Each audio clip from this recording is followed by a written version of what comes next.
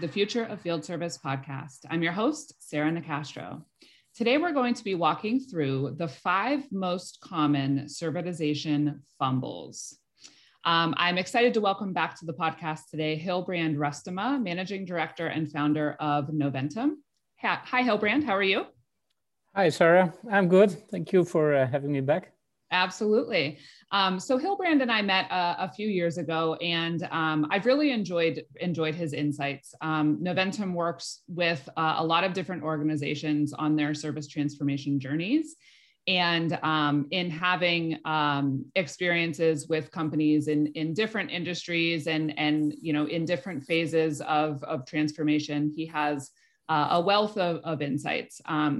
Hilbrand and I recently paired up to create the Service Centricity Playbook, 7 phases of morphing from product provider to trusted advisor.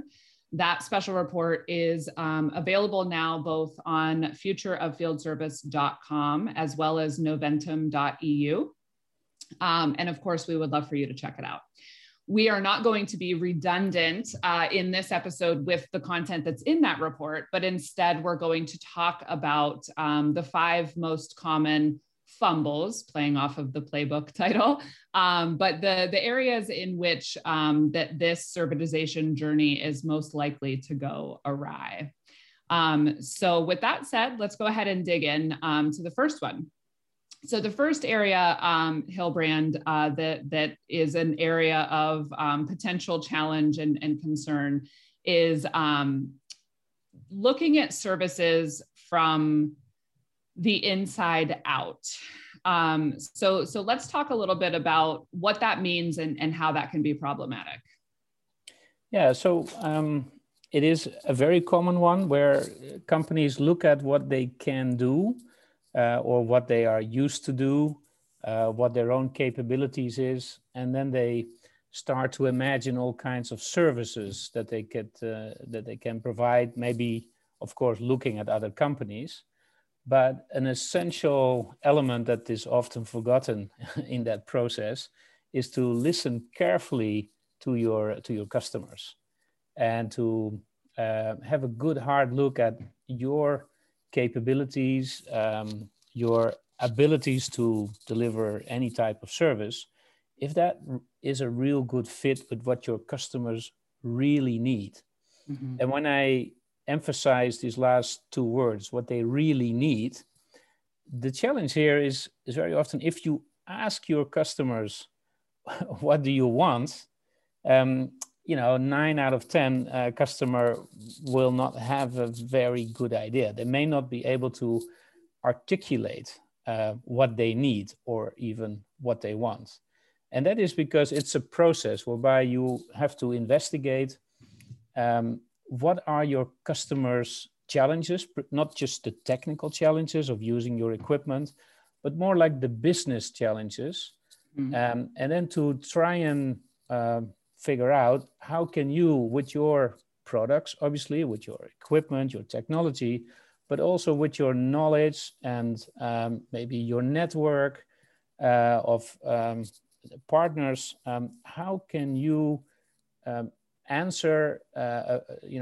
create a better answer to the challenges that your customers have? Mm-hmm. And that involves usually a lot of knowledge, not just technical knowledge, understanding of the processes, of the business model of your customers, of the industry. And that's how you then create services. Mm-hmm. And while you are identifying possible new services and when you are developing those, it's highly recommended that you do that as a co-creation process with your customers. Mm-hmm. And the emphasis is on customers, not just a customer, because there's no such thing as the customer. Mm-hmm. I think you would have to start with developing a reasonable segmentation along these different service needs. So you say, hey, these are whatever, a do-it-yourself customer, and this is a customer that has, is a strategic thinker and buyer or a value buyer, whatever you want to call them, and go along those categories or segments of customers and then try to work through their needs together with them. Now we do that a lot with, workshopping, in-depth interviews, showing them maybe prototypes of, let's say, the business model, and then eventually go through a pilot process whereby, you really sort of keep on trying, keep on getting it right until your customer or customers tell you you got it right. Mm-hmm. And then the last step in there is making sure that you have created a scalable service. Mm-hmm. It's not just uniquely fitting for one customer, but it's for a whole group of customers that you can scale it, preferably on a global basis. Right. Okay. That makes sense. And I think, the key to servitization is delivering outcomes that your customers find imperative to their business. And it's just not possible to do that if you don't lead with what those outcomes are that they need from you. Outside in versus inside out is the first important point. The second point, or the second fumble, is overlooking the need to master the basics. So, looking at really getting ahead of yourself in terms of your transformation before you have put tools in place to kind of build a strong foundation. So talk about this.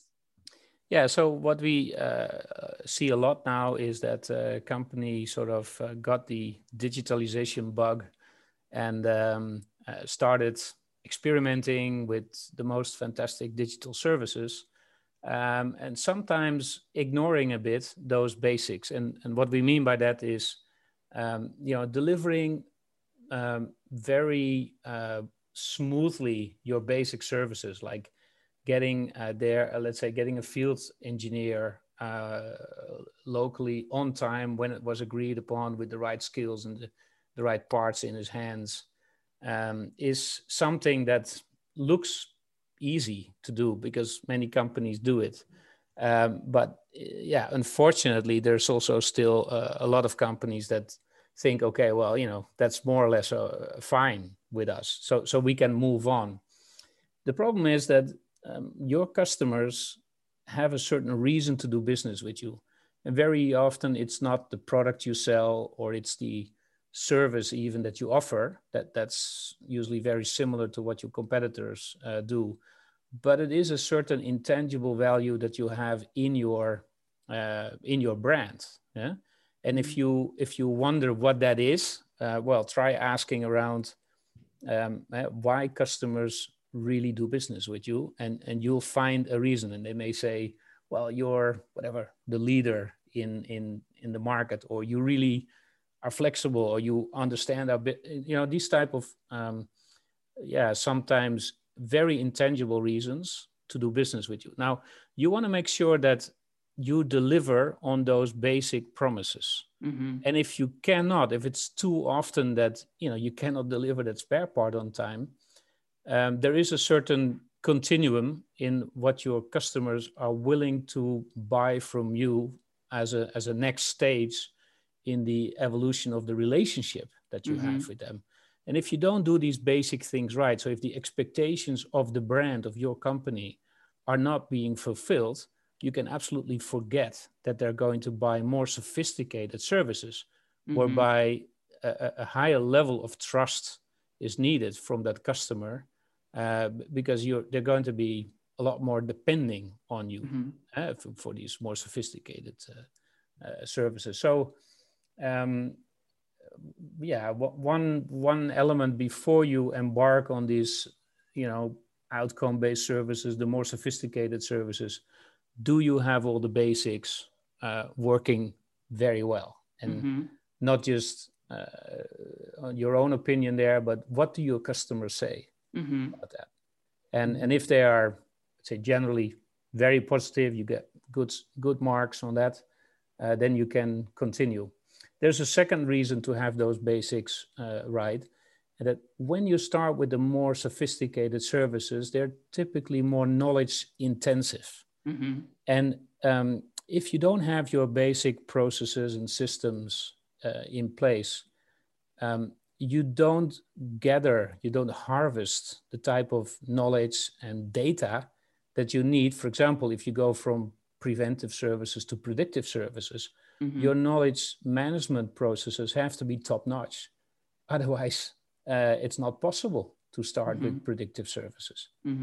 So that's another reason why you need to look at the basics and start with those. And it's okay to do some experiments, but just remember that those experiments won't scale if you don't have the basics right.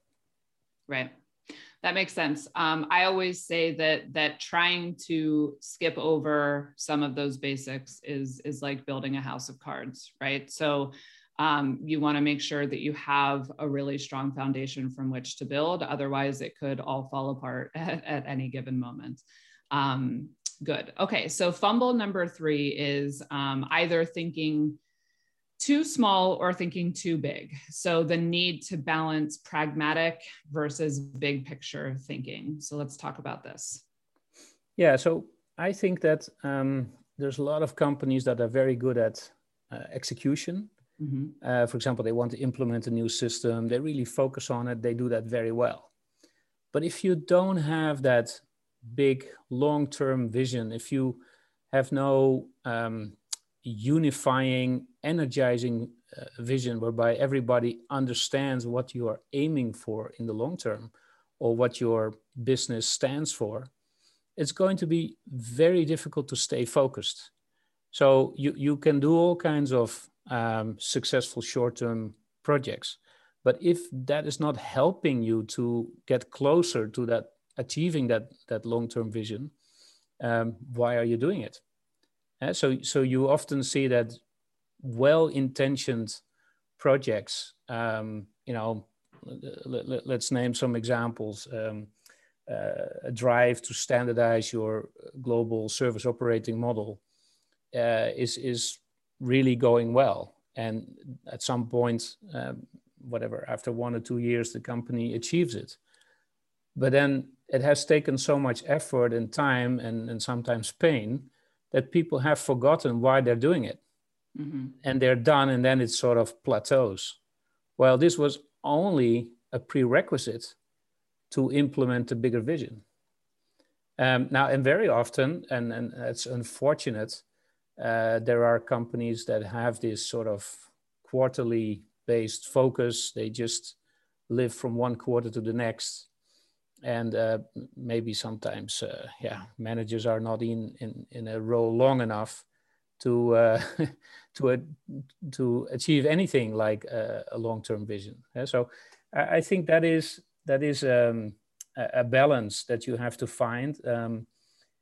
What I would say is that pragmatism and achieving short-term goals is obviously driving success. But without that bigger picture, and not just a picture for the service business, but for the entire business, and understanding what is the role that your service organization plays in the bigger strategic vision of the company. Without that, it's very difficult to be successful. Yeah. So execution is obviously important. I mean, that goes back to kind of our second point, which was building that strong foundation, right? I mean, you have to be able to execute. You have to be able to, be on time and have good first time fix rates and all of those key things. So execution is important, but innovation is equally important. And I think what you just said about the fact that this vision for service and this strategy for, where are you taking the company over the next 2, 3, 5 years, it has to be company-wide, not just within the service function. I mean, that's one of the biggest challenges I see within organizations that are, trying to sort out their outcomes-based service or servitization journey, is they're trying to do so within a silo of the service function, not at the company level. And unfortunately, there's just no real way to maybe you can make some incremental changes and improvements, but to really sees the opportunity that's here, it has to be done, you know, at the company wide level. So you need people that can do, you know, in some ways, service leaders, you know, have it tough right now because, you know, typically people as human beings are geared toward either being more pragmatic or being more innovative and big picture thinking, right? And to a certain extent, service leaders need to be able to force themselves to do a bit of whichever doesn't come as natural to them. But from a company perspective, you know, you also need to make sure that you're looking at putting skill sets in place that can accomplish both of these functions in a way that can drive the business forward, you know, to meet that strategy and those growth goals. Yeah, I would add to that, Sarah, is that one of the interesting challenges that service leaders always have is when they have that vision clear for themselves on where they want to be in a couple of years' time. Let's say they want to go to these outcome-based services and maybe whatever, offer their equipment as a service or managed services or whatever they want to do. It is so challenging to get all the other functions of the organization along with your own vision. So therefore, there is a role here for the C-suite. And normally, I would say they are really driving it. And to get, as a service leader, to get where you want to be, you need to interact with all these other functions. You need them all. Yeah, like let's talk about sales. Like if you have a very strong sales force that is good in selling products or projects, they need to be really aligned with that portfolio of services that you are trying to sell along. And at some point in time, it may join together where you're really selling solutions. Let's look at marketing. Doing product marketing is a different discipline altogether than if you would want to do something that I would call service marketing. Look at the finance function. The finance function, particularly if you're going to do as a service propositions, they need a lot of new skills in terms of asset finance management, financial risk management, which are not, they don't come natural to any manufacturing organization. Let's look at the supply chain organization that may be very good at the traditional forward manufacturing supply chain business. But when it comes to parts management, it's almost the opposite dynamic. Yeah? So you're not trying to manage, you know, large quantities of the same products in a few directions. No, parts management is, you know, trying to move to many different delivery points, very small quantities. And your objective is not to lower inventories, but to have the right service level. Whereas traditional manufacturing or supply chain organizations look more at the inbound manufacturing part. So it's all these different disciplines that have to develop an understanding of what your new service business model means to them. And there is a very big educational component in that. And it's simply, if you want to have people doing different things, it takes time. And that vision, that common vision that unites everybody is only the starting point. Okay, good. So moving on to fumble number 4 is the inability to combine ambition and agility. Right. I sometimes find the term agility very confusing. We see it obviously a lot in the IT organizations. So meaning the agile development of new IT applications, which is a good thing. It is definitely very successful as a discipline. But if you want to try to work in an agile way in other disciplines, it often gets misinterpreted.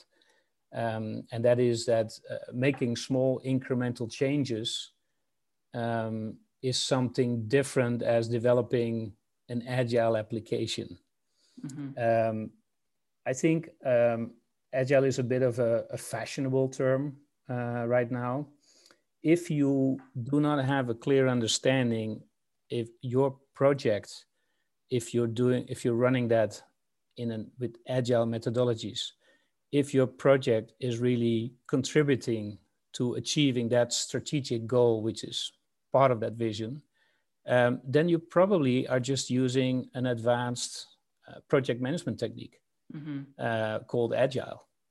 But it may not really help you to get into the right direction. You can have very successful agile organizations developing completely in the wrong direction, if you know what I mean. And it is tempting to say everything is agile and confuse that with only short-term views and short-term results, and to get into an iterative mode whereby if you contrast that with a more long-term, let's say, strategic view of the business, whereby according to a plan you are achieving bigger milestones, that will bring you much further than just always do that small iterative change. So that's why we're saying you have to combine ambition and agility. So the ambition is, what is your ambition for the company around service? Where are you trying to go? And it's okay to make iterative changes to get there, but you need to be working towards those bigger objectives. Yeah, agile is a tool. It's not right. yet. Yes, good point. That's a good way to put it. Good. All right. And the last fumble number 5 is prioritizing IT-driven change rather than business-driven change. Yeah. This is, I could probably talk another half hour about this, but we only have a few minutes left.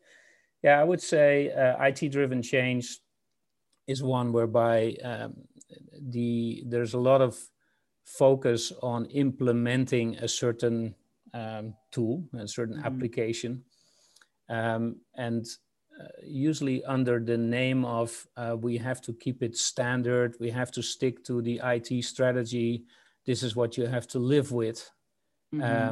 You see that a lot of limitations are imposed on the business, particularly the service business. For example, companies that try to promote ERP systems in service organizations, they find that very challenging, rather than customer-centric IT solutions.